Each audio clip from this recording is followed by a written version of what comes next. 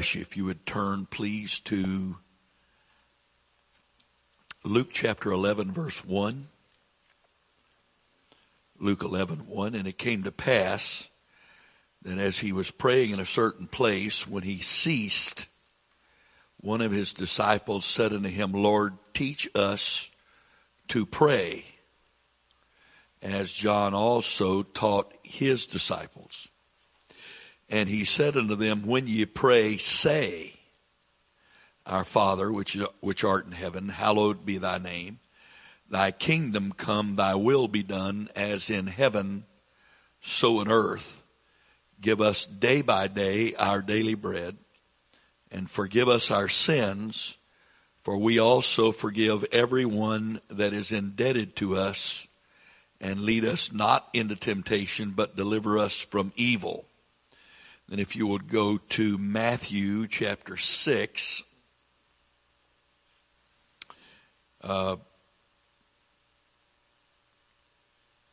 beginning with verse 9. After this manner therefore pray ye, Our Father which art in heaven, hallowed be thy name. Thy kingdom come, thy will be done in earth as it is in heaven. Give us this day our daily bread, and forgive us our debts as we forgive our debtors. And lead us not into temptation, but deliver us from evil. For thine is the kingdom and the power and the glory forever. Amen. God bless you. You may be seated. You will note in the two readings that these are not identical prayers. They are the same in principle, but the wording is not exactly the same, either in the English or the Greek. One of the significant differences is in Luke 11, and concerning our daily bread, it says, give us bread day by day. And in Matthew, it says, give us this day our daily bread. I'll talk about in a little bit why this is significant. But the primary difference between the two is that Luke does not include the words that's included in Matthew from the end of the sentence or scripture, deliver us from evil. For thine is the kingdom, the power, and the glory forever. Amen is only included in Matthew. It is not included in Luke. Now, it is my belief, opinion, from my own study, and I may have missed it, but I don't think so, that the reason these two prayers are different isn't because there is some conflict, is that they were actually spoken on two separate occasions.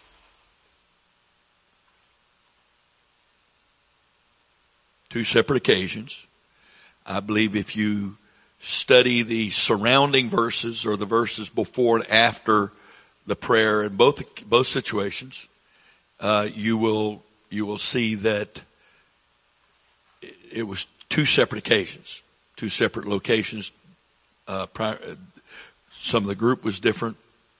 There are some more modern versions of the Greek text which do not include the last part of verse 13 in the original Greek text, but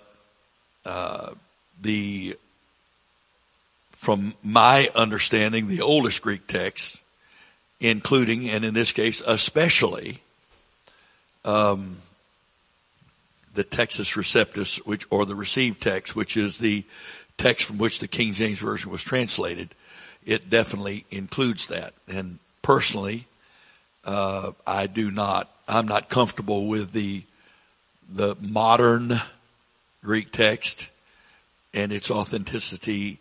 Neither am I willing to take any of the modern translations that are translated from that modern text and use it as my primary Bible.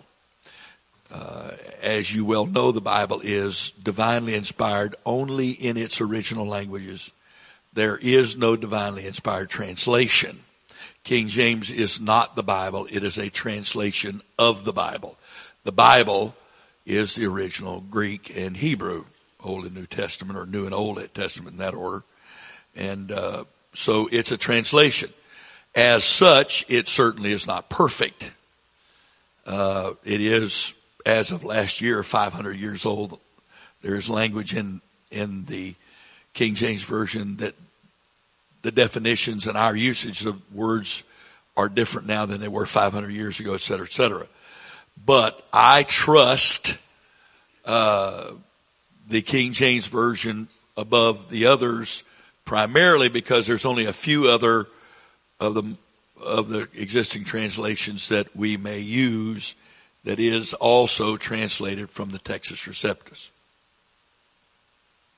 And so I may reference other translations, but I will not use them as my primary reference work or scripture. I'm not going to memorize their scriptures or whatever. Forgive me for getting into that, but I think it's critical because I've said all that to say there's no contradiction here. There's no inconsistency here between Matthew 6 and Luke 11. They're two separate occasions. The fact that they are not worded identically is, from my perspective, a positive, not a negative. It proves that he was not trying to get us to simply repeat a prayer, a written out prayer. That's why we as Apostolic Pentecostals do not have a prayer book that we read words from. Quickly, if I can, please, in summarizing and in bringing those of you that were not here up to date and using this as a transition into this next session. In the last session, I started out by talking about the three patterns of prayer, three primary patterns of prayer that are included in Scripture, and that when you look at them item for item and pattern for pattern, they are very different. They are not the same.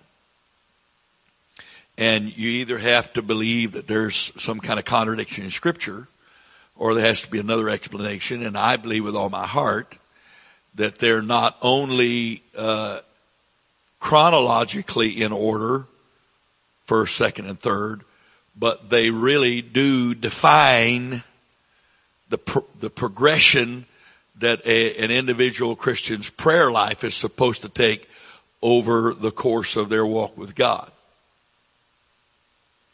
And one of the reasons we do not progress through these any more rapidly is because we don't understand.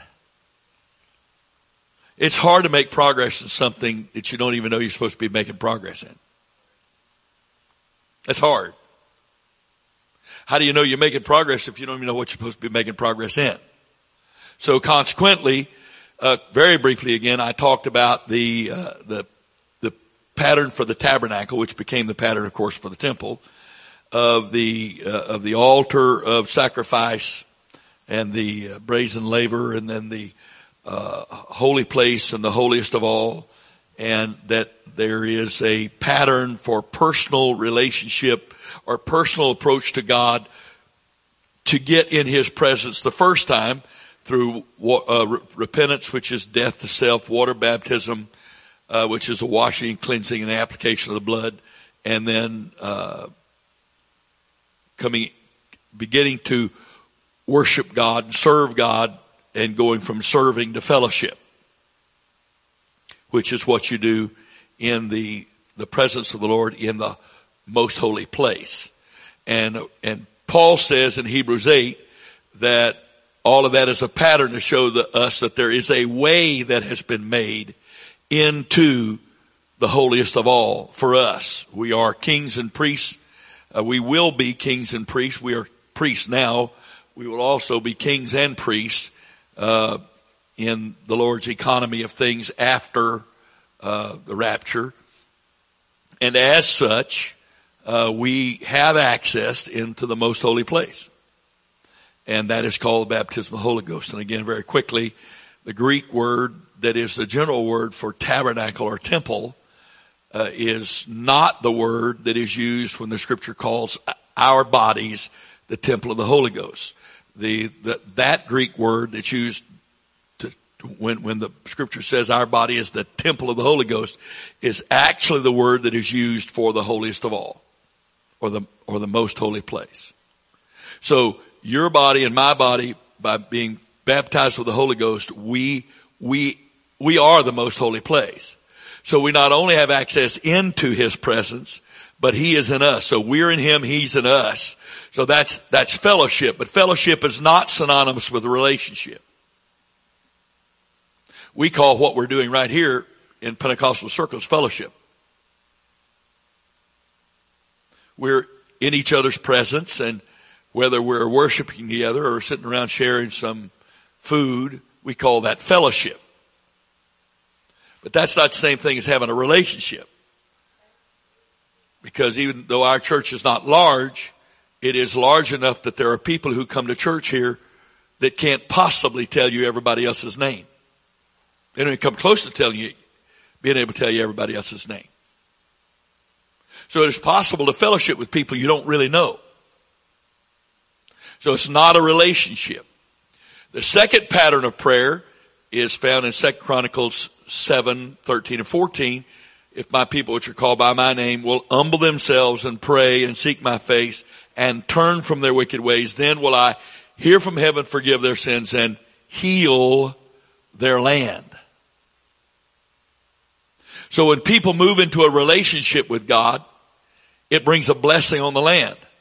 But the scripture says that a people that forget God that land shall be turned into hell. So the relationship of people to God brings a blessing on the land. When there is not a blessing on the land, that is evidence that there is very little true relationship with God that's going on. And going to church faithfully, paying your tithes, giving offerings, dotting the I's, crossing the T's of holiness, having obeyed Acts 2:38. None of those things prove you have a relationship with God. In fact, you can do all of that, do it faithfully, and be nothing but a Pentecostal religionist.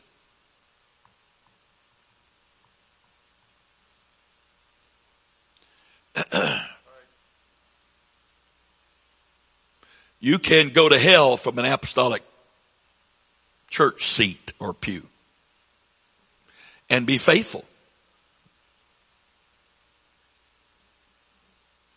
Because we are supposed to be growing into relationship. We're growing into that relationship.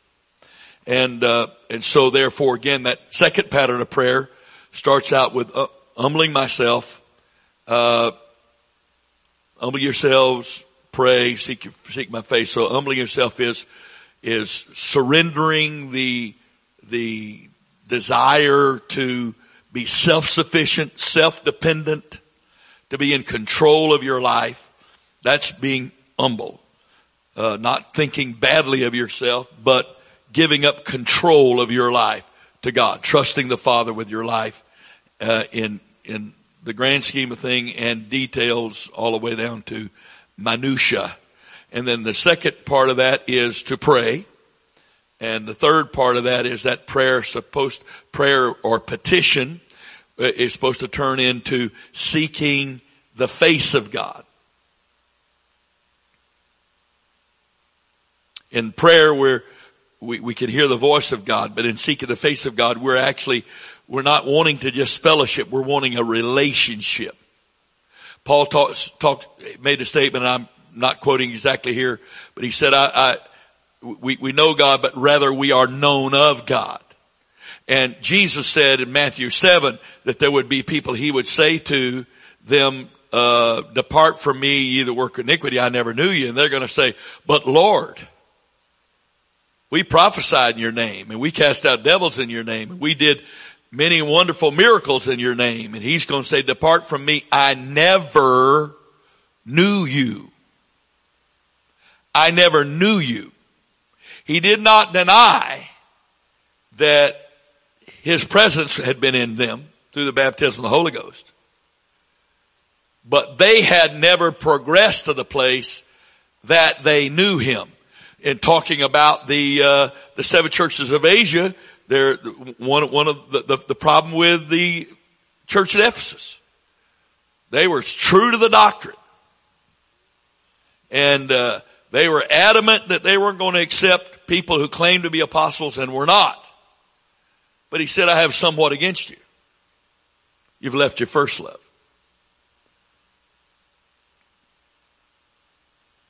And we've actually used that. People, writers, poets have actually used that to speak of the relationship between a man and a woman. She's my first love. He's my first love. I've been around guys who thought they were funny and wanted to introduce me to their first wife. You know, they were trying to be funny. It's the only wife they had, but this is my first wife. Well, I don't even speak that in jest. I don't want that coming out of my mouth even in jest. I only want one wife. I got her, and that I'd like to keep her as long as I can. And her keep me as long as that could be the case. But there's a relationship there. And then the promise from God is that if I humble myself before him and I seek him, have faith in him for petitions, and then as he manifests himself and I begin to see how great he is, then I want to know him. I don't want, it's in the first thing, the first type of prayer, you're just trying to get out of darkness into light, and then you're trying to learn how to just get into his presence on a daily basis. In the second prayer, you're moving into a place of service and then into relationship. You're seeking for God. In the first one, it's about you. The first pattern of prayer, and it's all legitimate, but you know, you're trying to make sure your sins are taken care of, make sure you're clean, and make sure that you have access to his presence. In the second prayer, that pattern of prayer is intended to lead you, or to assist you in seeking for God. And the blessing, of course, if you seek for God, because the fourth part of that, humble yourselves, pray, seek my face, and turn from your wicked ways. Meaning, once you have a relationship with him, you will find a degree of power and empowerment to overcome and live above sin in a level you've never been able to get to before. But the third pattern of prayer that we're going to talk about is not just seeking to get out of darkness into the light, seeking how to have access to his presence every day. And it's not seeking for him. The third pattern of prayer is instruction on how to work with him, to be a partner with him, a fellow laborer with him. And that prayer is easily confirmed in looking at this pattern of prayer, because we see that the whole first half of the prayer has nothing to do with us specifically.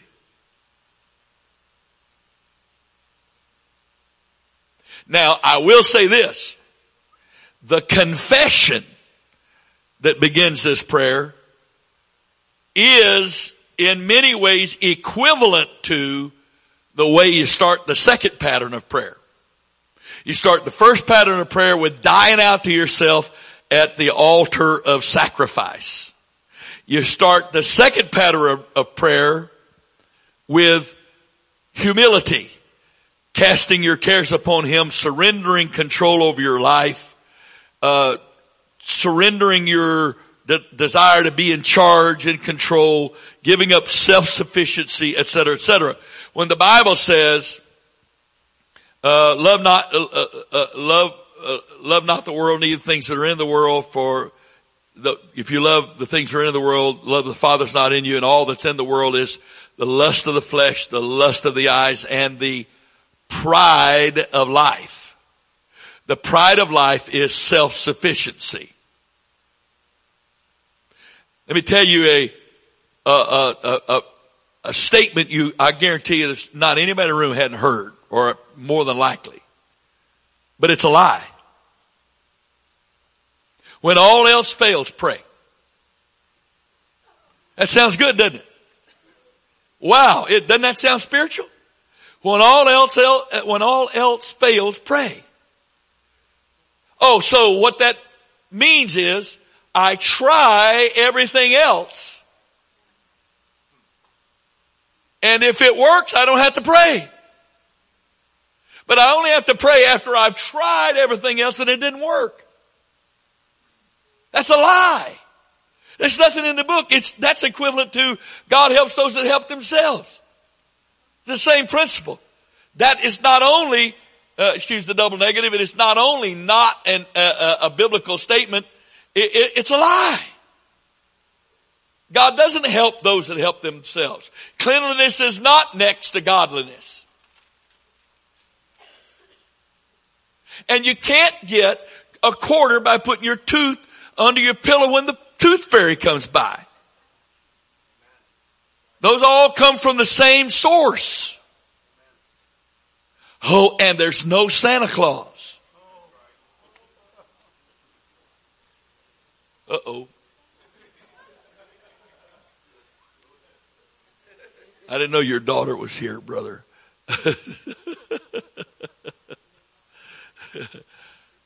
So the point I'm trying to make, again, is that those aren't scripture.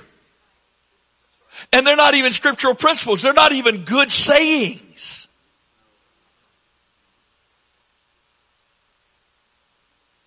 They sound noble. Well, the Lord is so busy. He's got so much stuff going on, running the whole universe. I only bother him for the big stuff. That's biblical, isn't it? Yeah. That's in the first book of Deception, chapter 3, verse 2. But I think it's also quoted in the second book of Humanism, chapter 6, verse 1. Or maybe it's in chapter 6, verse 66.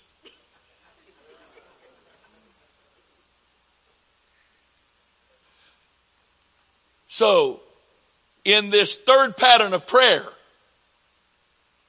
we start with essentially the same principle, stated a different way. So, to begin this prayer, in whatever words I use, and again, this is a pattern for prayer. Jesus said when you pray in this manner. In Matthew it said like that. In Luke it says when you pray, say. Again, I do not believe that he is saying for us to repeat these words. Say after me. No. But he is saying the elements of this prayer are essential to prayer. But it's the third dimension of prayer. You could try all you want to pray this prayer, but if you never learned anything about the first two dimensions of prayer, you're not going to have a whole lot of connection to this third dimension of prayer. You're not going to be able to do it. You can try. You can say the words.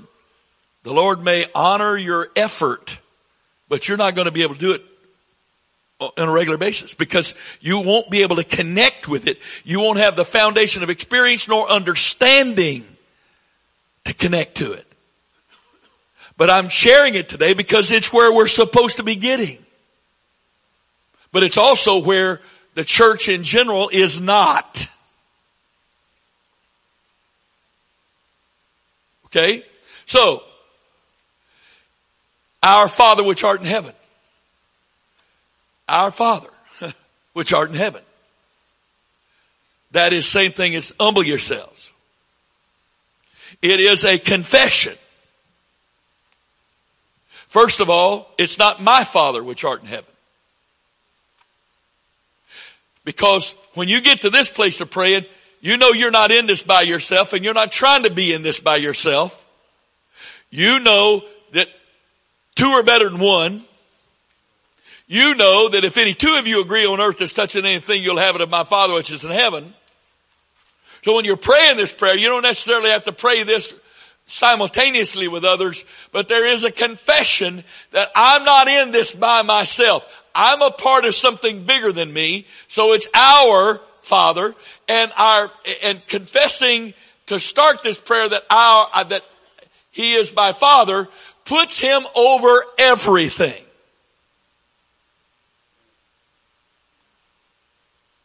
How can I be sufficient, self-sufficient, independent, self-reliant when there's someone that much greater than me up there?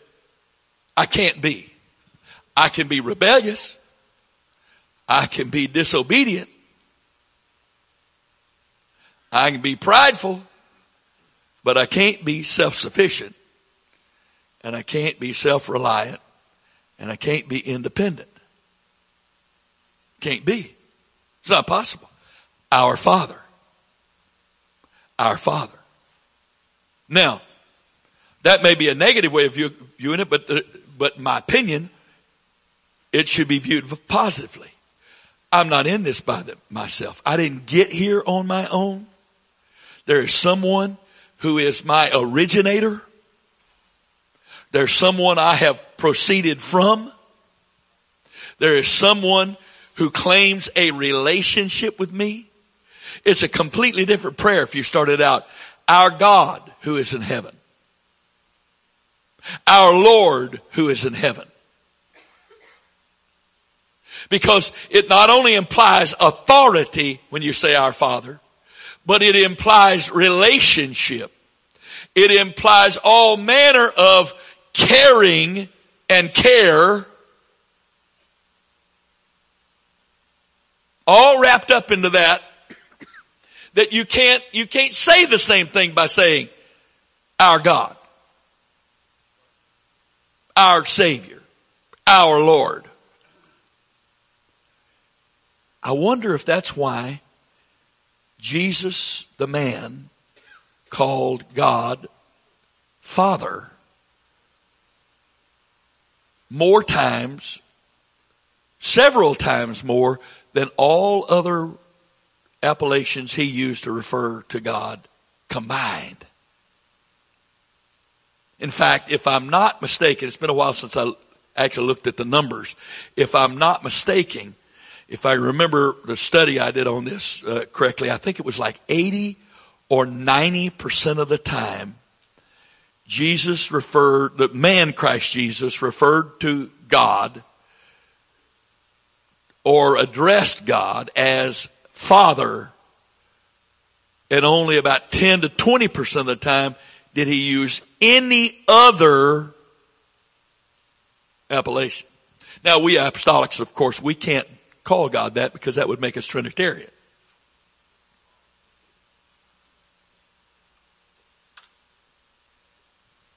That was not a positive statement. That was intended to be a sarcastic point being made. But I will be honest with you. I spent many years of my life as a Holy Ghost filled, baptized in Jesus' name person, extremely uncomfortable referring to God as Father because it felt like I was bordering on being Trinitarian. Well, then Jesus is a Trinitarian. Because that's how he referred to God. The man Christ Jesus had to be a Trinitarian then, if that's the case, because he referred to God as Father. The question is, what is the number one, or what is the primary title used to refer to God in the New Testament? Father. 1 Corinthians 8:6, but to us there is but one God, the Father. The Father. And Jesus said, I'm in the Father, but Father's in me. So, again, I know I'm hammering this and grinding it, and it's almost fine powder, and I'll be moving on here in a second. But I can't tell you how critical this is. I can't tell you how much it meant to me and my relationship with God when I finally began to be able to call him Father.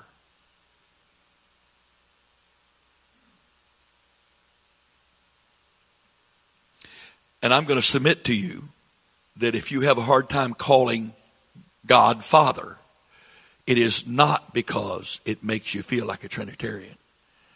It is transference, because in almost every instance, if you struggle with calling God Father, you are transferring whatever difficulties you had with your father to God, which tells me and should tell you that if you can't call God Father, you have issues that you need to settle with your dad, whether he's alive or not.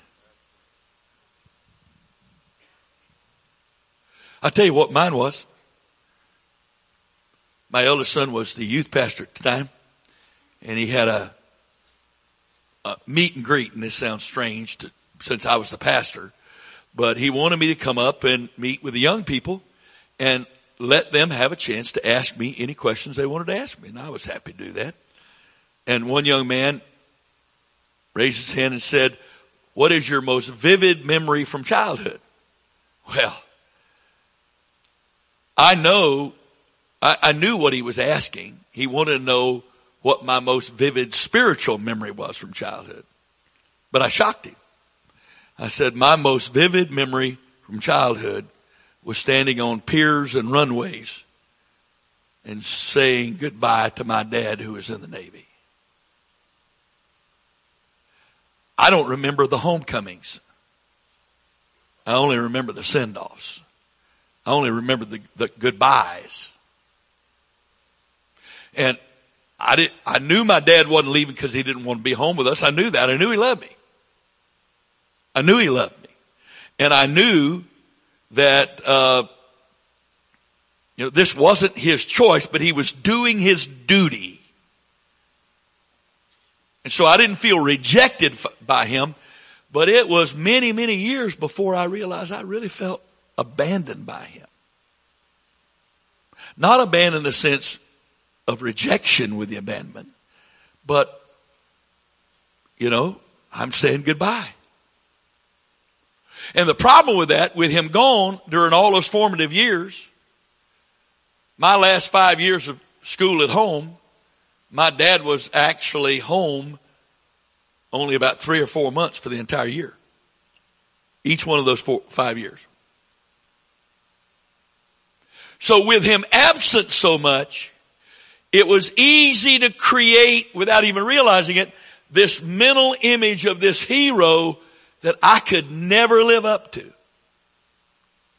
And it was years before I realized I had brought both of those two factors into my relationship with God. And I couldn't call God Father, not because it was a negative term, but because it put him so far above me. I couldn't connect with it.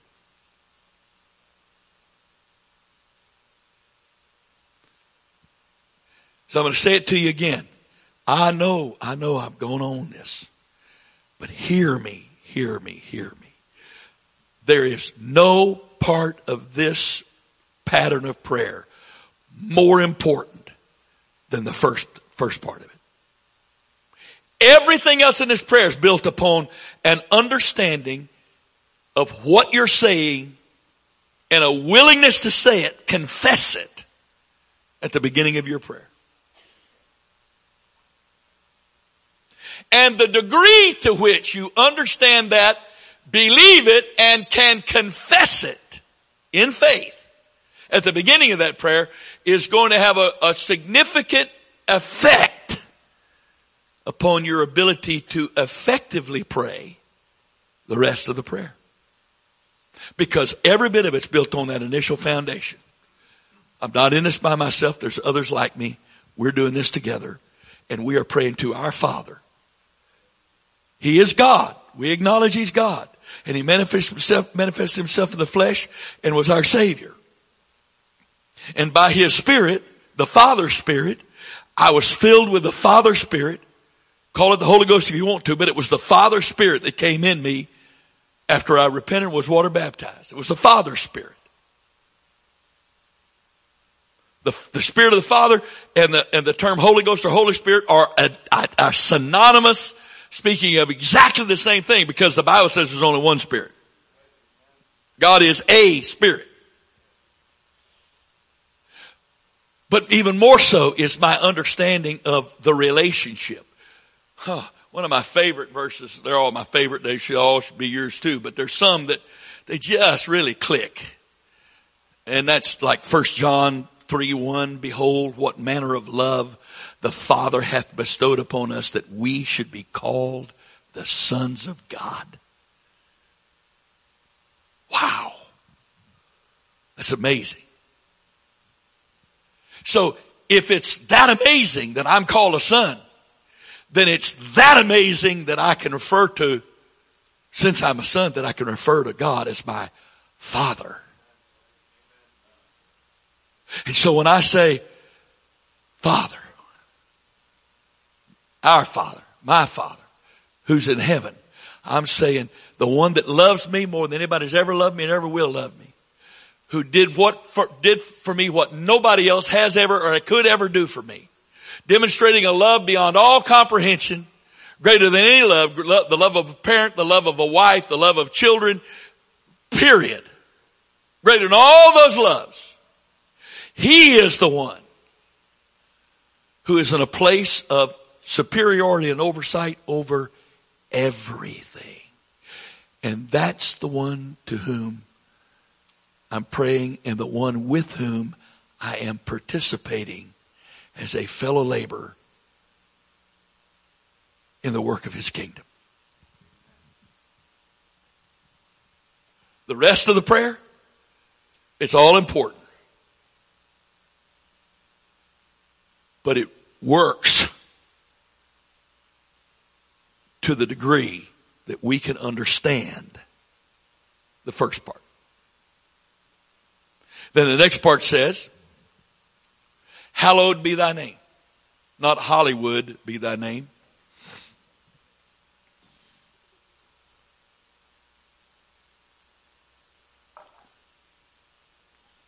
This is an amazing thing. I'm not a Greek scholar, but I can read Greek scholars and what they say. Okay? Started one time to study Greek, and the Lord said, no, don't want you doing that. He said, I don't want you to become an expert. Just be a student. So I am. So anyway, the thing that's so amazing is, here I'm supposed to be praying, hallowed be thy name. Thy kingdom come. Thy will be done in earth as it is in heaven. Give us this day as our daily bread. Every one of those verbs is in the imperative tense. You know what the imperative tense is? It's the tense of command. But we're praying. We may be praying, but the tense is command. Then are we commanding God? No. You can't command someone that's greater than you. So what are we doing? We're partners. I have entered into his presence in the first pattern of prayer. I have sought for him to have fellowship with him in the second pattern of prayer.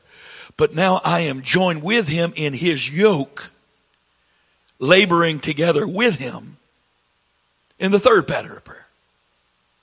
And so the prayer is written in the imperative tense, and it's not that I'm commanding God. It's that he, through me, in partnership with me, is speaking into the spiritual atmosphere a command for these things to be done. So I'm not commanding God. I'm yielding my being to God for God to speak through me as his partner, his yoke mate, into the supernatural dimension, a command of authority backed by the Heavenly Father, who is the ultimate authority, into the spiritual atmosphere to accomplish whatever it is I'm commanding. And what is the first thing Jesus taught for us to pray?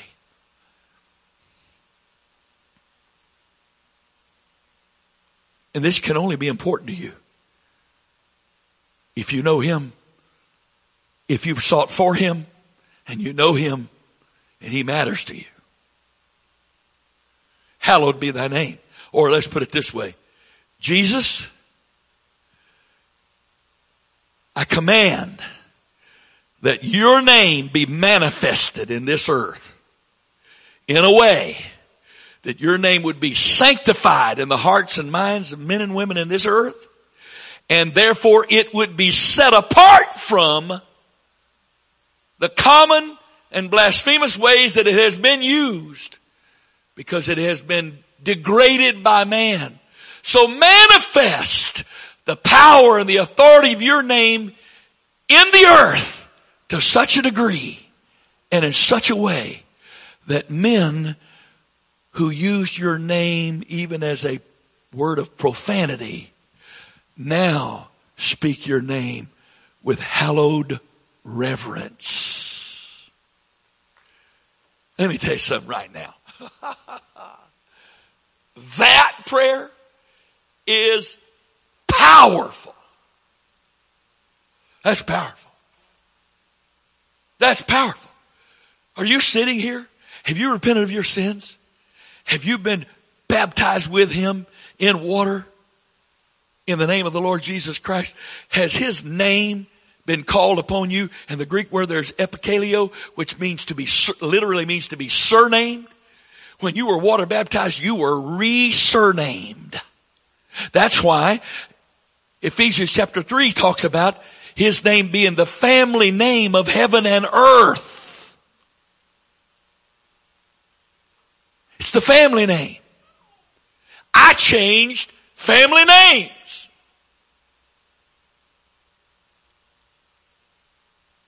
You know, the world is messed up enough with racism.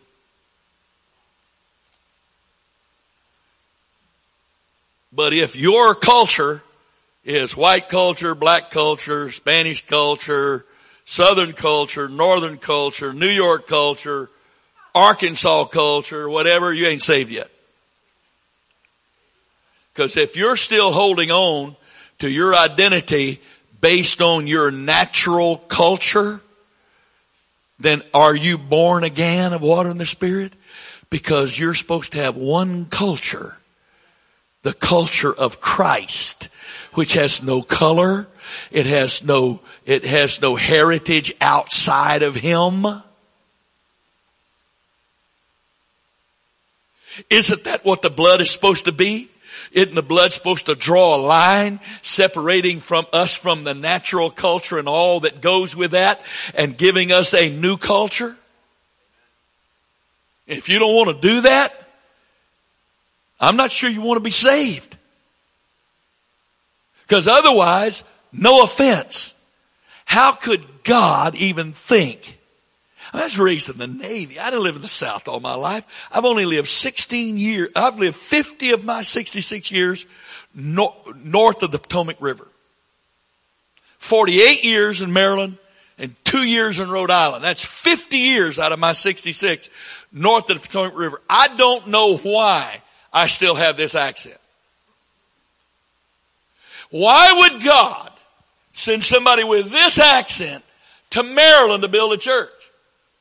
Because for some people, it automatically couples me with people who have got the wrong idea about races. And to other people, it connects me with their preconceptions that everybody with a southern accent's ignorant. So you're not shocked by that, Rose. I'm sorry. You lived here all your life. No, you're not. No, I'm sorry. No. Thank you for your kindness, but that's not true. You know it's not. Because there have been people here, all I had to do was open my mouth and I saw it in their eyes. He's ignorant. I wonder what valley or what do you call it? Valley. What do you call it? Holler. Wonder what holler he crawled out of. That shows how ignorant they are. They can't even tell the difference between one southern accent and another. But that's the point, you see. Now, if your culture in Christ is still the culture you had before you came to Christ, then the Lord is being totally ridiculous to send somebody like me here. He ought to send somebody like them here. That's what he should have done. He didn't do it. Why?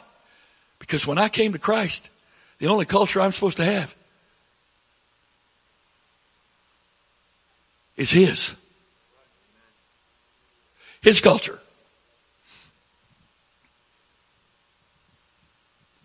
What would happen if the body of Christ would learn to get in His presence on a daily basis, and then using that as the launching pad, would then begin to seek for Him? I mean, without faith it is impossible to please Him. For God is a rewarder. I can't believe I can't quote that verse. But without faith it is impossible to please Him. For he that cometh to God must believe that He is, and that He is a rewarder of them that seek, that diligently seeks for Him, not from Him. Hello? Faith, the purest expression of faith, is not to be seeking for things from God. The purest expression of faith is to be seeking for God Himself. Without faith it is impossible to please Him. He that cometh to God must believe that He is, and that He is a rewarder of them that diligently seek Him. I put the for in there, but diligently seek Him. Seeking for Him, not from Him. What would happen if people who had reached this place and now have become joint heirs with Christ and fellow laborers with God, and we are connected together in His yoke, and we, with understanding of our Father and who He is and how great He is and where He sits over all this, would begin to speak the word and release His name to be manifested in the atmosphere, to change a whole world's opinion of His name. You say, I don't know if that's going to happen. I got prophecy. Do you? How about, ye shall be hated of all men for my name's sake? Well, while we hide in our closets, while the rest of the world is out of their closet, there's no reason for them to hate us. They don't know we're existing because we're hiding from them. But when we come out of our closets and God begins to manifest His name and its power through the people who have had the name called on them, they're going to be forced to make a decision. You know, one of the reasons why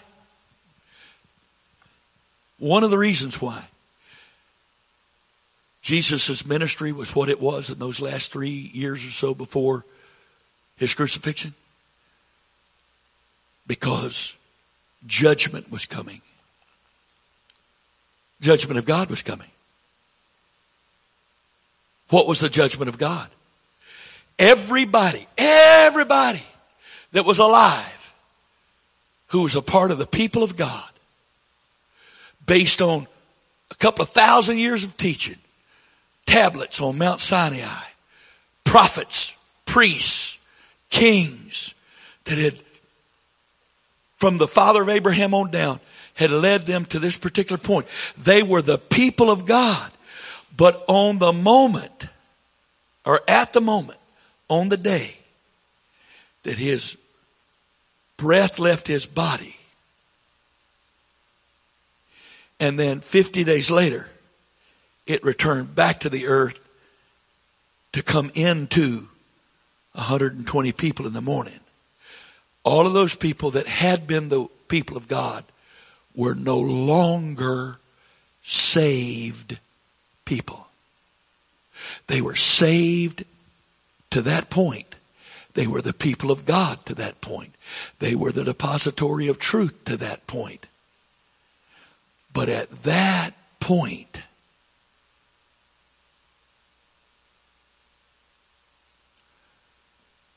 he changed it all.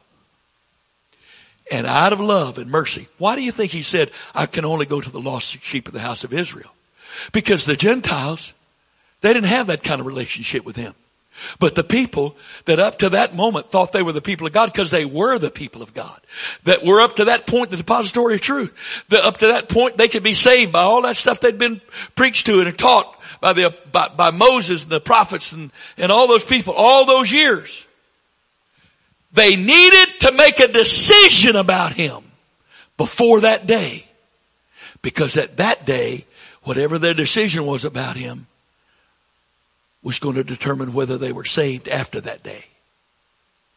So he did whatever was necessary. And that's why Paul could say to the king, this thing wasn't done in a corner. What did he mean? Jesus' ministry in Israel was known by everybody, and every individual person in Israel had to make a decision. Yes, he's the Messiah. No, he's not the Messiah. And based on that decision, on the day that the old covenant was no more and the new began, the ones that said he's the Messiah were now the people of God because they obeyed his teaching. And they were now the saved. And those that were saved up to that point were no longer saved. And he went to all of that extent out of love and mercy to those people because of what was coming that they couldn't understand. And I told you this morning, in that 7-year period after the rapture, and if you believe in mid or post-trib, I don't have the time to argue with you today, but I promise you, I can prove it. Prove it. Would love to debate you on it. Okay? And I don't need Clarence Larkin's book. I've never read it. There is a book I have read, though, and this is where I got my doctrine from. Ever heard of the Bible? It's in there. It's in there. Okay? And at that day, when the church is taken out of the way, on that day,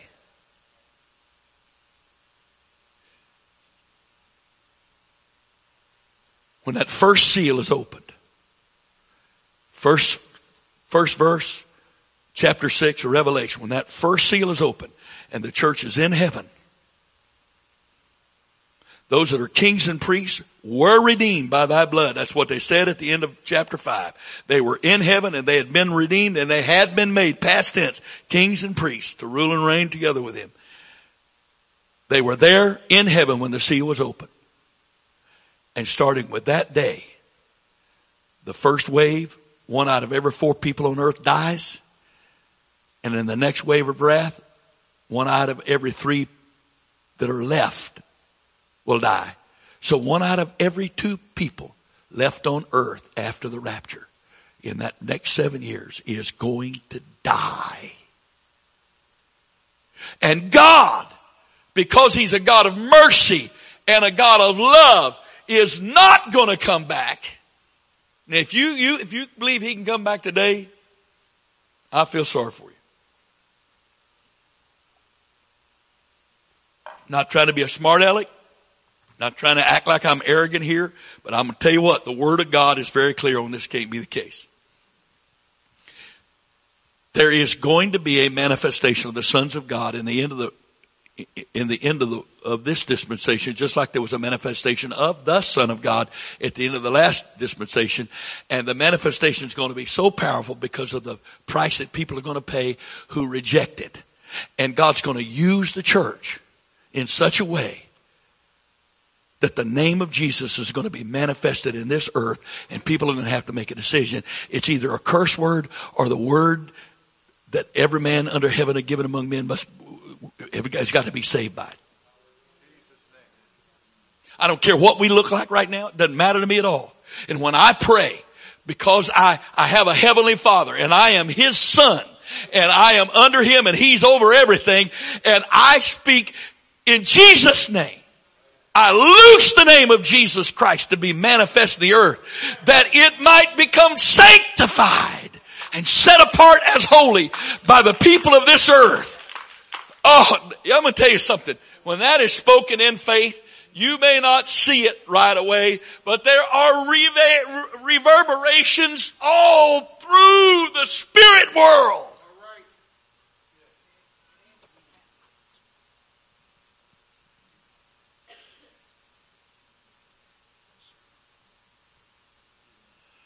Then connected to that,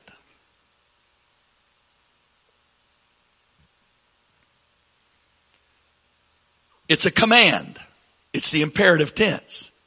And since we're not commanding God, but we're praying under the covering of our Father and in partnership with our Father, we are commanding into the spiritual atmosphere, thy kingdom come. What does that mean?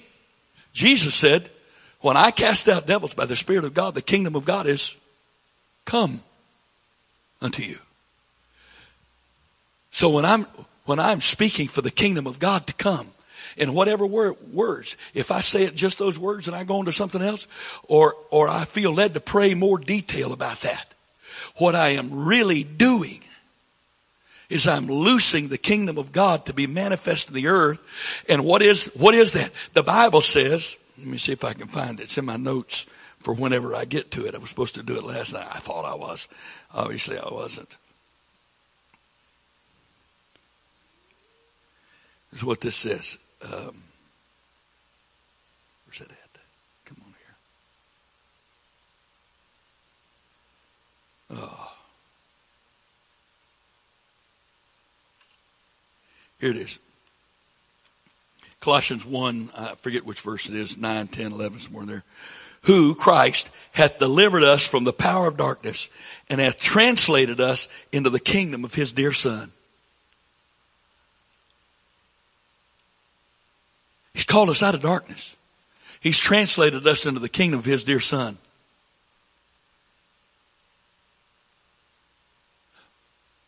The kingdom.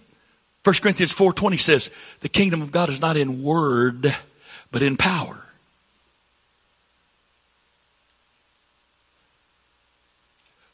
The word kingdom is a contraction of two words, king's dominion. The word kingdom simply means God's exercised authority in a situation that exercises God's dominion over that situation. So, except a man be born again, he cannot see the kingdom of God. Except a man's born of water and the Spirit, he cannot enter into the kingdom of God. And we enter into the kingdom of God because we are to seek first in priority and in order of time the kingdom of God every day, not seeking for the things that are going to be added, because everything else is an addition. I don't have to seek that at all. He said, don't take any thought for what you're going to put on. Don't take any thought for what you're going to eat. Your Heavenly Father knows you have need of all of that. Don't take any thought for tomorrow. Seek the kingdom. Seek the kingdom first. The kingdom, the kingdom. That is a New Testament dimension of prayer that you can't start with, even though it's in the book. You can't start there. We're not made up like that. He didn't create us like that. That's why we have to pray that first pattern of prayer to learn how to consistently get in His presence every day. Then we move to the pattern of prayer that teaches us how to have a relationship, because we're seeking for God. And then once we have a relationship with Him, we want to get together with Him and His yoke and be a fellow laborer, a joint participant with Him in His kingdom. A conduit. Now, again, I apologize for those of you that have heard this, but I'm obeying the Holy Ghost here. the term sovereignty of God as we use it is not a biblical context. It's not a biblical statement. Because the way it is used by us implies that we don't have to worry about this happening or not happening. God is going to step in and do it himself. That is a lie from the pits of hell. Now, the Baptists may be able to preach that. The Methodists can preach that. Others may be able to preach it. But if you're a one God apostolic, you can't preach that because it's totally inconsistent with your doctrine. A man can repent anywhere. He doesn't need any help. And I know people have gotten the Holy Ghost all by themselves. At home, in bed, in the car, right down the road, alone with nobody around them. But they're right smack dab in the middle of repentance and receiving the Holy Ghost. There's something that the sinner cannot do even with God's help. He can't baptize himself. And God won't baptize him. So right in the middle of the plan of salvation we preach as apostolics, and that the apostolic church believes, and the book of Acts church was the apostolic church, demonstrates that God cannot and will not save man without human participation. Therefore, the lie that the sovereignty of God is that God's going to step in and we can sit back and watch and he's going to do it without our participation is exactly that. It is a lie from the pits of hell. That's exactly what the devil wants you to believe.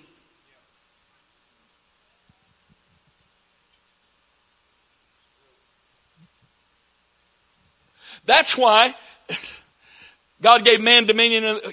Satan has authority. You know that? You know where he got it? He got it from man. God put man gave man dominion over the earth. God gave man authority. So the serpent deceives us and we forfeit the authority, and it's the only authority he's got now. It wasn't his authority. And how is God going to get it back? Is he going to step in and bypass man? No, man gave it up. Man's got to take it back. God's not going to do it without us involved. And we can sit around, beat our heads against the wall all we want, and we can sing good and play good and preach good and have good services. But if we're not going to be involved with the name of Jesus and the kingdom of God taking dominion in the spirit world, we don't want to run this world. We're not trying to run this world. Let somebody else worry about the bridges and the roads and all that other stuff. That's not what we're after. We're not looking for an earthly kingdom. We don't want to be in charge of the government. But we want the Lord's kingdom to be manifest in the earth. Because it is the demonstration, the manifestation of his power and authority, delivering the lost from the bondage that they're in so they can be saved. Brother T, I've quoted this many times, but Brother T.W. Barnes, the prophet of God, the man of God, probably really an apostle of God, said to me personally, and I know he said it to others, but he said it to me. He said that the lost are blinded with a spirit of blindness from the adversary. And they can't even decide whether or not they want to be saved till after someone with the authority to do so prays that blindness off of them.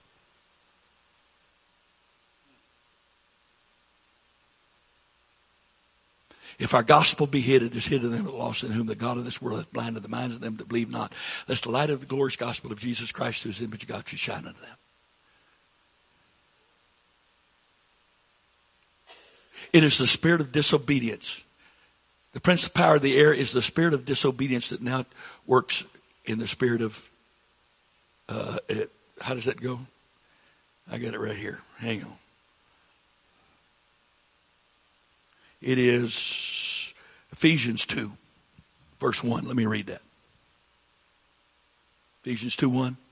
And you hath he quickened who were dead in trespasses and sins, verse 2.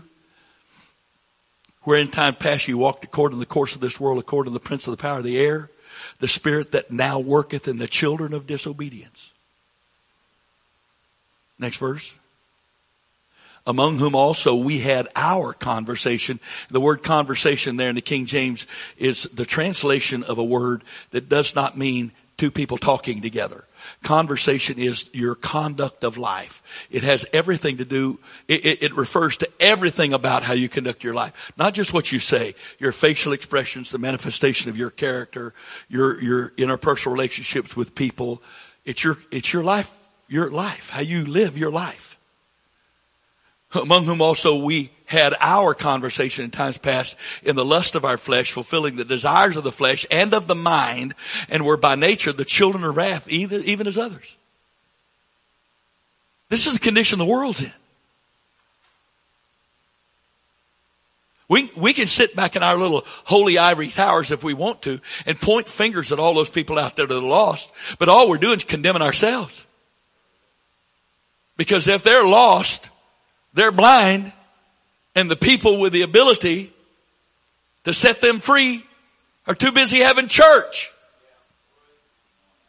I was teaching an evangelist, a soul winning seminar down in, I won't say where, down somewhere north of the Canadian, south of the Canadian border, and it was, I won't go into all the story, but there was a little bit of weather. It was no big deal. Here it would have been no big deal, but there it was a big deal. And so, it got a little cool, and the place they were going to use didn't have heat, but it had all their equipment set up, and they had to move all of that stuff. We were almost an hour late starting service because all that PA equipment, all that musical instruments, all that stuff had to be moved into the only heated space they had. And I was informed that the crowd would be a lot smaller than it would have been because of the weather.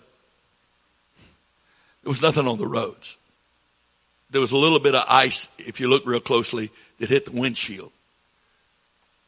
But it melted in a moment's time. But I was told, and it was true, that, the crowd would be much smaller because of this. And I said, then why are we setting all this up? Oh, because there is a group that's going to drive through this weather because they're a choir we've invited to sing, and they will be here. Oh, okay. And so my spirit is kind of, and I up, down, boy, just chill, get in God's hands, don't sweat it. Just find you a little place and hide in your corner until it's your turn. So I did.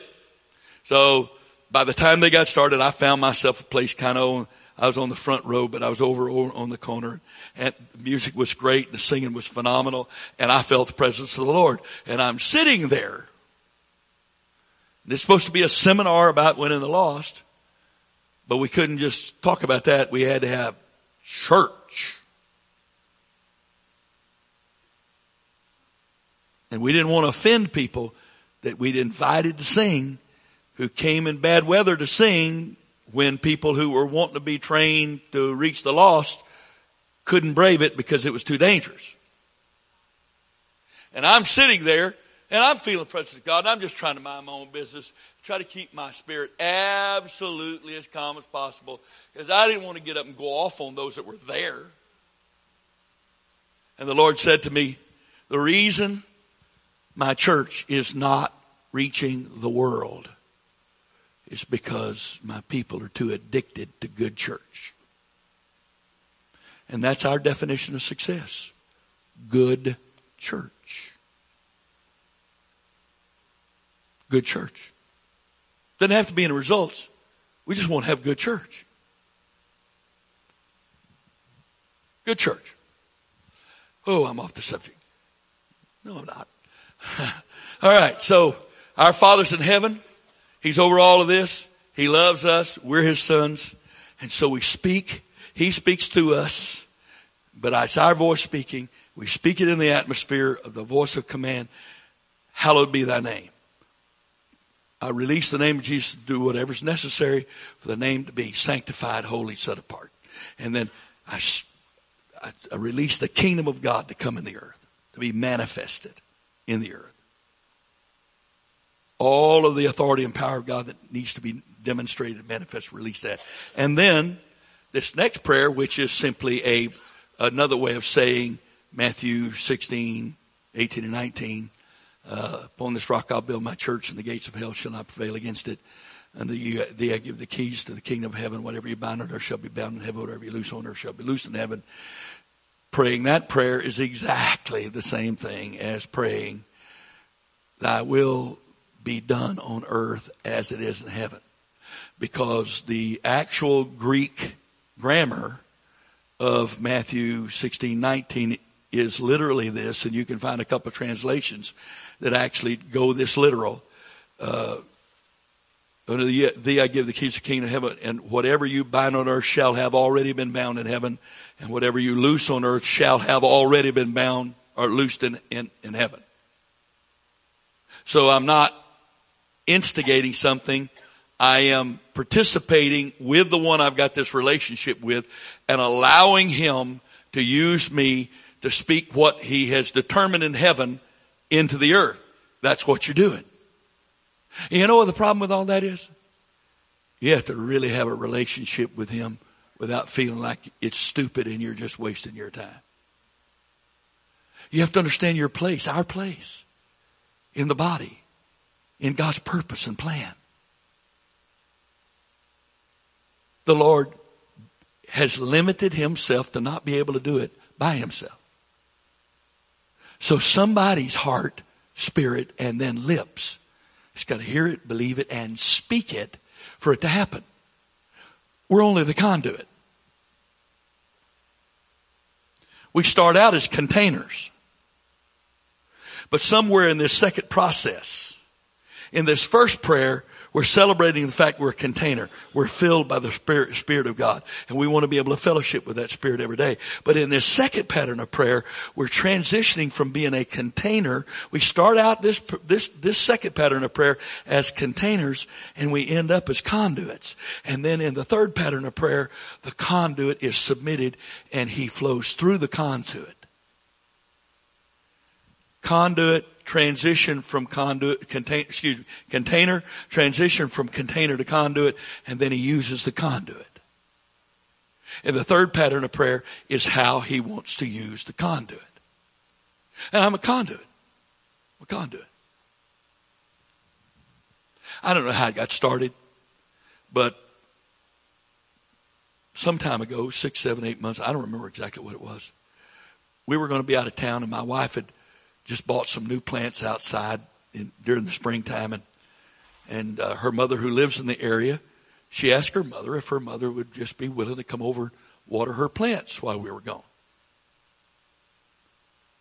Well, when we got back, her mother said to her, you know, I've enjoyed this very much. And if you don't mind, I'd like to continue it. Well, my wife said, well, if that's what you'd like to do, sure, you're welcome over here anytime. And if you want to come just water these plants, enjoy yourself. Fine. And, you know, you can hear the car drive up. And she doesn't knock on the door, doesn't come in the house. She's not welcome, she just doesn't. He goes around the back of the house, and you hear it. She turns on the faucet, and then she gets that hose, and she goes from plant to plant to plant, watering those plants, and some of them probably too much, but it's worth her having something to do like that she wants to do. If she wants to drown every plant, we got it, so no big deal, okay? But, you know, she does that, and then after she does that, then you can hear it again.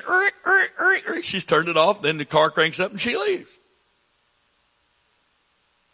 Right? But there's a hose.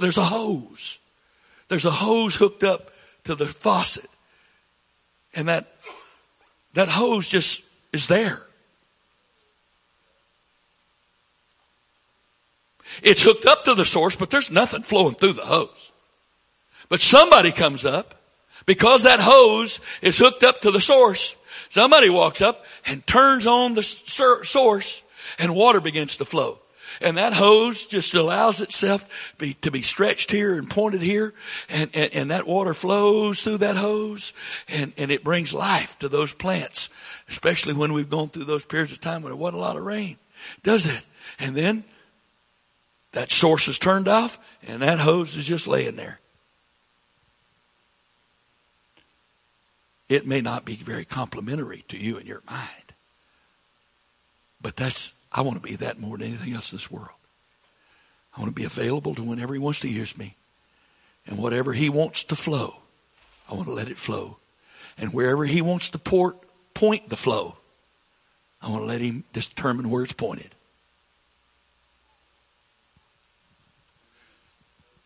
I have one goal in ministry. Go and flow. I want to go wherever he's sending me. And when I get there, I want to flow as long as it's flowing. And when he turns the source off, I want to get back in on the plane or in my car and go home. Don't you want a fellowship? I sure do. She's back here. Hi and bye. Okay? I'm not trying to be unkind here or whatever, but that's what it's about. And whether that's walking in a store, going, and the Lord's speaking to you and say, flow here to this person, or on the job, flow here, or in school, flow here, or whatever situation it would be, that is the sum total, or the sum of the third prayer. Go and flow. Go and flow. I said to our music minister a couple of years ago, he said, I don't know if I've ever been any place like this. Really? Yeah? He said, y'all don't take any services off. I said, no, we don't take any services off.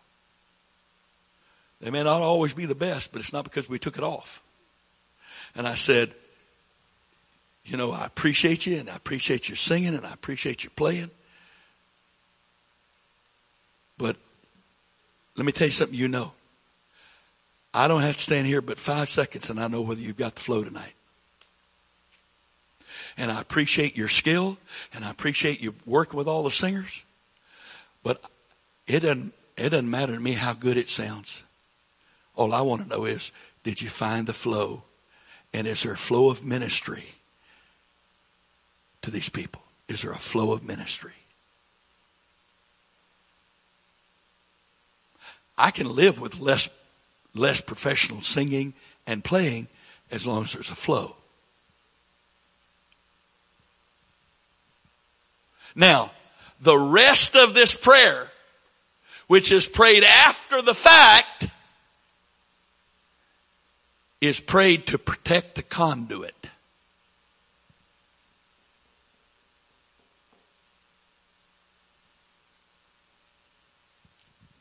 It is prayed to protect.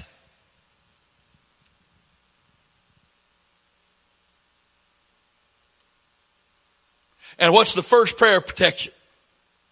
Give us this day our daily bread. Why?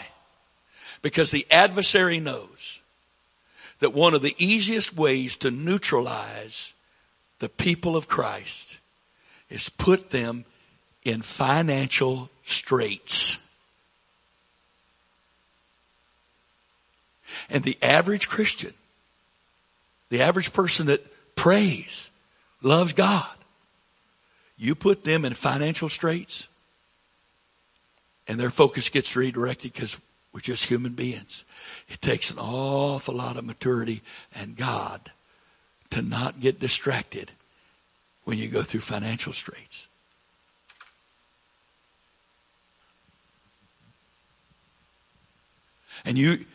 And so therefore, what you're praying is, Father, I'm praying a prayer of protection over my resources, my income, so that I won't be distracted from my purpose of participating with you in your kingdom and speaking your word into the atmosphere.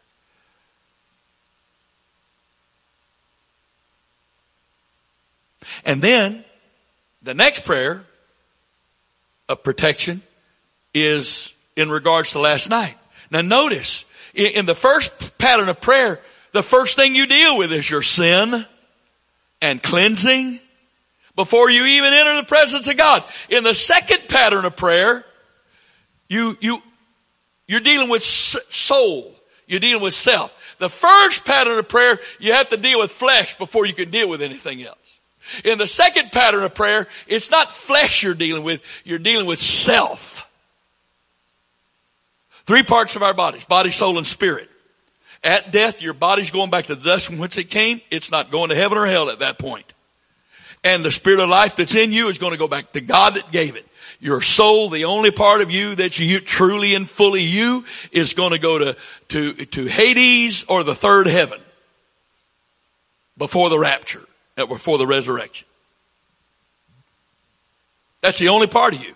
So in this second pattern of prayer, it's not that flesh isn't the issue.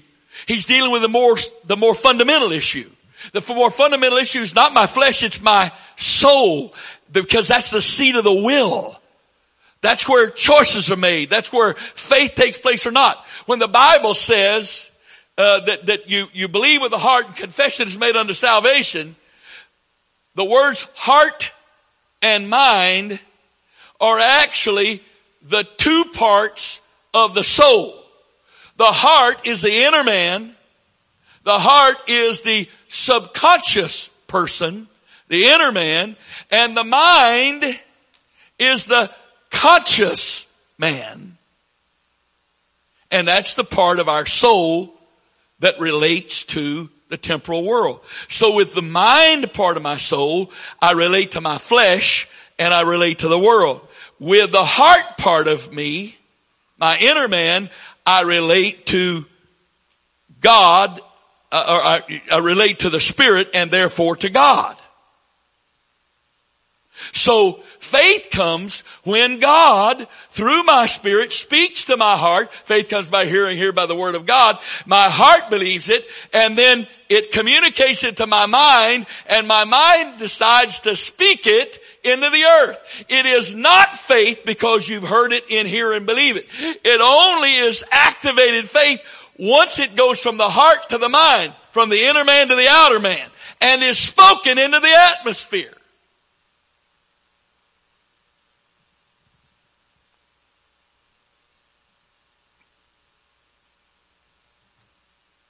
So in this dimension, the first dimension of prayer, I'm primarily dealing with flesh and getting it out of the way so I can fellowship with the presence of God. In the second dimension of prayer, I'm primarily dealing with the soul, the will of man, so that I can go from being a container to a conduit. And I can have a relationship with God, an intimate personal relationship with God. In the third dimension of prayer, I am fellowshipping with His Spirit in a relationship that He now can flow through my spirit into the earth. I become a conduit. From Him, through the Spirit, through the will, and out the mouth of the flesh. So that my whole being is involved with the kingdom. But I've got to protect this middle part here. Because this middle part is really me. And how do I do that? The next prayer of protection is, forgive me of my sins. What we did last night. You got to get the conscience clean and keep it clean. Because of that, if you wait till every morning to confess your sins, you're letting your conscience get all cluttered up with stuff throughout the day, and then you get up in the morning, okay, now it's time to get it clean. No. It is an ongoing process. How do I know that? Because 1 John chapter 1 verse 6 says, if we fellowship one with another, the blood of Jesus Christ, His Son, cleanseth us from all sins. One with another, yes. Because in the Old Testament, each person had to provide their own sacrifice to have blood. In the New Testament, there's only one sacrifice, and the blood is in the body. And if I want access to the blood, I've got to be in fellowship with the body, because the blood is only in the body. I separate myself from the body, I separate myself from the blood.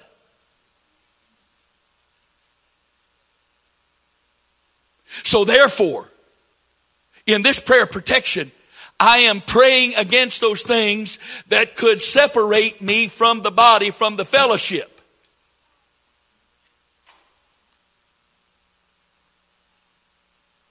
And if I could be so bold as to say this, not that I am ever bold, but if I could be bold in this one instance to say this, if you would allow me to say it like this, it's not that my sin and being forgiven in this prayer is unimportant. It is important. But the key is not me being forgiven. The key is me forgiving.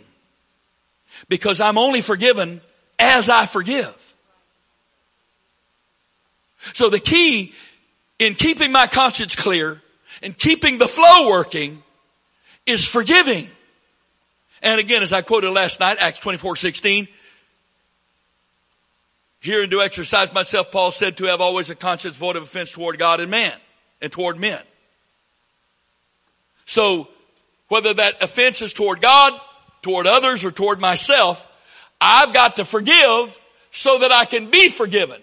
It does not matter how sincere I am in confessing or asking forgiveness for what I've done. It doesn't matter how much I pray. It doesn't matter how much I weep. If I've got anything in my heart towards somebody else, he said, I'm not forgiving you because I will forgive you as you forgive others.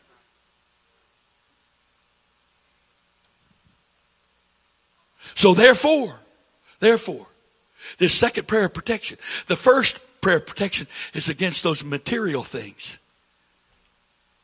Against Satan being able to touch those material things that would be totally distracting. Because the second stuff's between me and God primarily. It's not that others can't be affected, but it's between me and God primarily. This first stuff, if I'm responsible for my family and I got no income, I'm not just feeling the weight on myself. The weight is on everybody. It's because of everybody, and it's me. I'm the one supposed to be providing, and I'm not able to do it. And oh boy, and and my wife's looking at me, and my kids, we're hungry, and what about the bills, and why can't we do this? And there's pressure there, and pressure produces frustration, and frustration produces weariness, and weariness is the antidote to revival. And the way you get rid of pressure is you cast it on to God. So you can have peace. Because if you keep the pressure produces frustration. Frustration produces weariness. And weariness will stop revival. And be not weary in well doing. For in due season you shall reap if you faint not. The word faint there means to give up and quit. To lose spirit and give up and quit. That's what word faint means. To lose spirit. Give up and quit. Well, that's what weariness does. So if you carry around pressure, and then that pressure becomes frustration because stuff's not working, and that frustration wears you out. It steals your energy, your emotional, physical, mental energy. Now you're weary. And weariness will cause you to lose spirit, give up, and quit. And no revival. No harvest.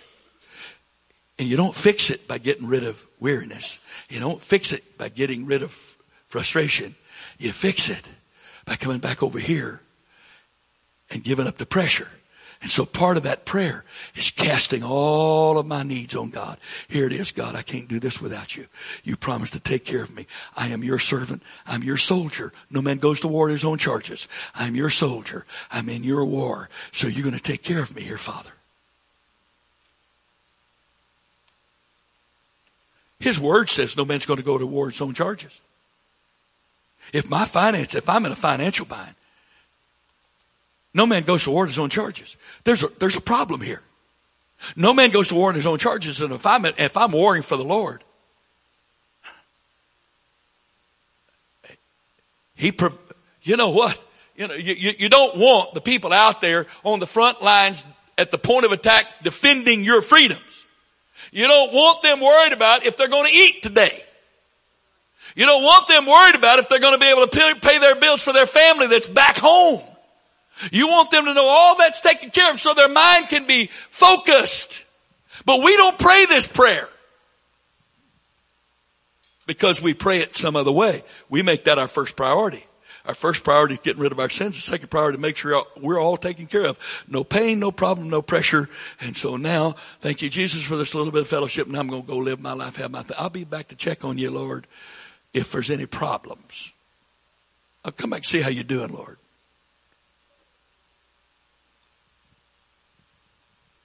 So, that's the first prayer of protection. Second prayer of protection is, I'm going to forgive so that I can be forgiven. Third prayer of protection. Lead us not into temptation. Deliver us from the evil. And the Greek word there is not evil as an adjective, a descriptive adjective, but it's the evil one. That's the Greek word there. Deliver us from the evil one. Lead us not into temptation. Deliver us from the evil one.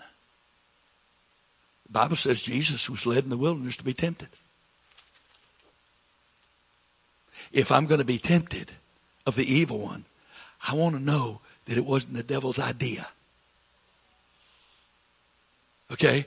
That's the third prayer of protection. First prayer of protection against my natural things so that I can stay focused as a soldier. Second prayer of protection is my heart and my mind, my inner man. I want to keep this all clear so there's nothing hindering between me and God. And the third prayer of protection is that I would not be under the power of Satan. That whatever the adversary does in my life, that I would be able to have absolute confidence that it all had to come through God, and He's only allowing it for my good and for the good of the purpose and kingdom of God. And then the prayer finishes in Matthew in a very significant way. And I don't know why it wasn't included by the Lord in Luke. I don't know that. I'm not judging that. I'm just simply saying this is a significant prayer to pray because it is the culmination of all of this. Of all three patterns of prayer. You work your way through all these three patterns of prayer and you participate in this third pattern of prayer in the kingdom, with the name of Jesus, the kingdom of God, the will of God being done on the earth, binding and loosing and all of that, and then praying the prayers of protection over you as a soldier in God's army, a warrior in His battles. But the final thing you're praying is your motive check. It's your motive check. For thine is the kingdom, the power, and the glory forever. This isn't about me, Jesus. This is all about you. And I'm not participating in this for what I'm going to get out of it. The blessing and the joy of my participation is that I'm privileged to be in fellowship with you and a fellow laborer with you and a conduit for you. And we're doing this together. And Lord, if you don't do anything else for me, it's enough, because that's the greatest blessing possible. It's the motive check. And hear me right now. At the risk of this sounding like hyperbole, motive is far more important to God than action. Why you're doing what you're doing, in your heart of hearts, why you're asking, why you're saying, why you're doing, why you're not saying, why you're not doing, is far more important to God than anything else.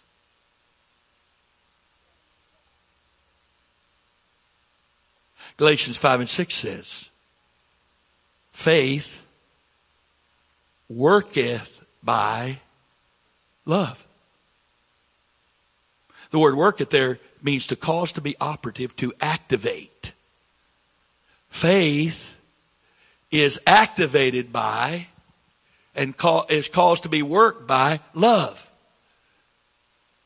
Now, can you have a measure of faith and it work without love? Yeah, Jesus said, the Spirit of Jesus did through Paul, said, you can covet the gifts. You can get the gifts by coveting them. But you can always tell when somebody's got gifts from God and they got them through coveting, because they use them to attract attention to themselves and to glorify themselves.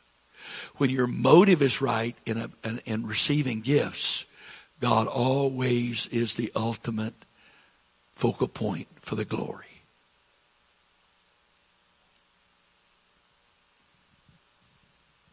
He's the ultimate focal point for the glory. It's a motive check. It's a motive check.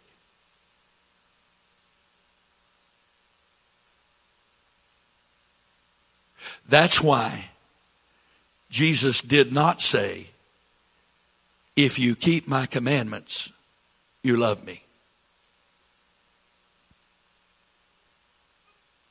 Because if he said that, he would be approving of the motive that I'm keeping his commandments to earn or deserve his love.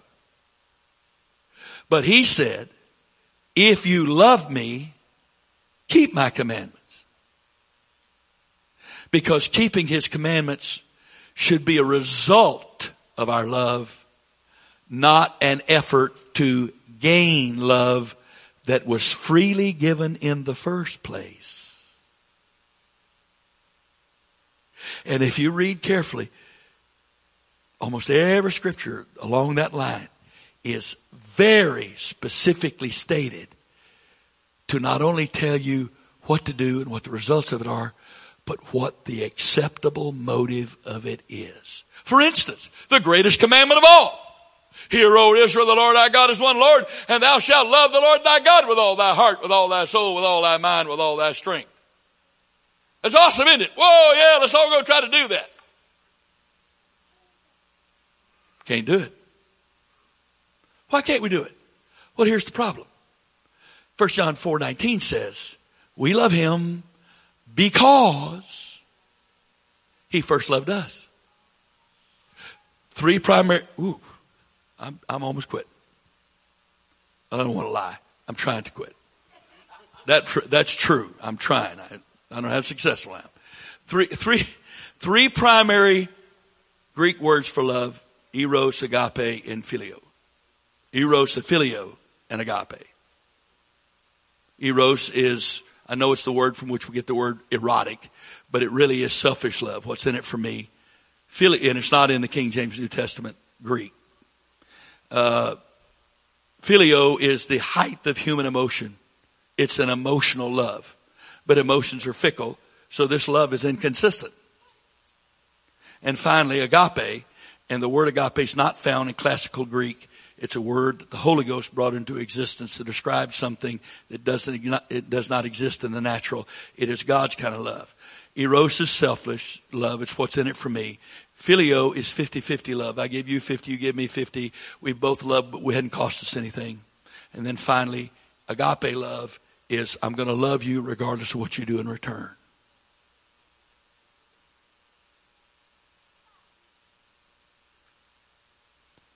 God is, the scripture says God is love. It doesn't say God is eros. That's not true. It doesn't say God is phileo. That's not true. It says God is agape. Okay. So we agape him because for this reason, by this means, we love him because we agape him because we first received agape from him. We can't give that to him unless we first receive it. We have no ability to come up with it. We can't manufacture it. We can't invent it. We can't produce it. The only way we can get it is to receive it as a gift. And therefore, when it says, if you love me, keep my commandments, if you agape me, then you will let my agape empower you to do what's pleasing to me, because you can't do it through any other source. And hear, O Israel, the Lord our God is one Lord. Thou shalt love the Lord thy God with all your heart, soul, mind, and strength. Thou shalt agape the Lord your God with all your heart, soul, mind, and strength. In other words, you can't obey the first commandment until you first accepted the gift of his love, the gift of himself. And the verse I used last night, Romans 5:5, and hope maketh not ashamed, because the love of God, the agape of God, is shed abroad in our hearts by the Holy Ghost, which is given unto us. So therefore, I've got to receive agape as a gift, undeserved, unmerited. No matter how unworthy I am, and we all are unworthy, in order to have agape, to enable me to love him with all my heart, soul, mind, and strength, that is the power that enables me to keep his commandments, and I can't do it any other way. That's why the primary word translated sin in the Bible is Hamartia. That's the English equivalent of the Greek letters. And the word literally means to miss the mark. And unbelievers cannot sin because they're not trying to hit the mark. What they're doing is unbelief, and the Bible calls it specifically that, or disobedience, or rebellion, or iniquity, or all those things. Those are specific words used to describe the sin of the unbeliever. But for the believer, sin is missing the mark. So I don't feel worthy to accept God's love, so I determine I'm going to win God's love by being good. And I'm trying to be good so that God will approve of me and love me. And while I'm doing okay, I'm thinking, I finally made it. God loves me. And then my flesh finally demonstrates it's still flesh. And I make a mistake. And so I'm back to ground zero again. And God doesn't love me. And I got to start all over again, trying to get God to love me by doing good, being good. That's never going to work. It doesn't work. First of all, it doesn't work because God doesn't bless it. He's not in it. It's not his plan, his way. It doesn't work.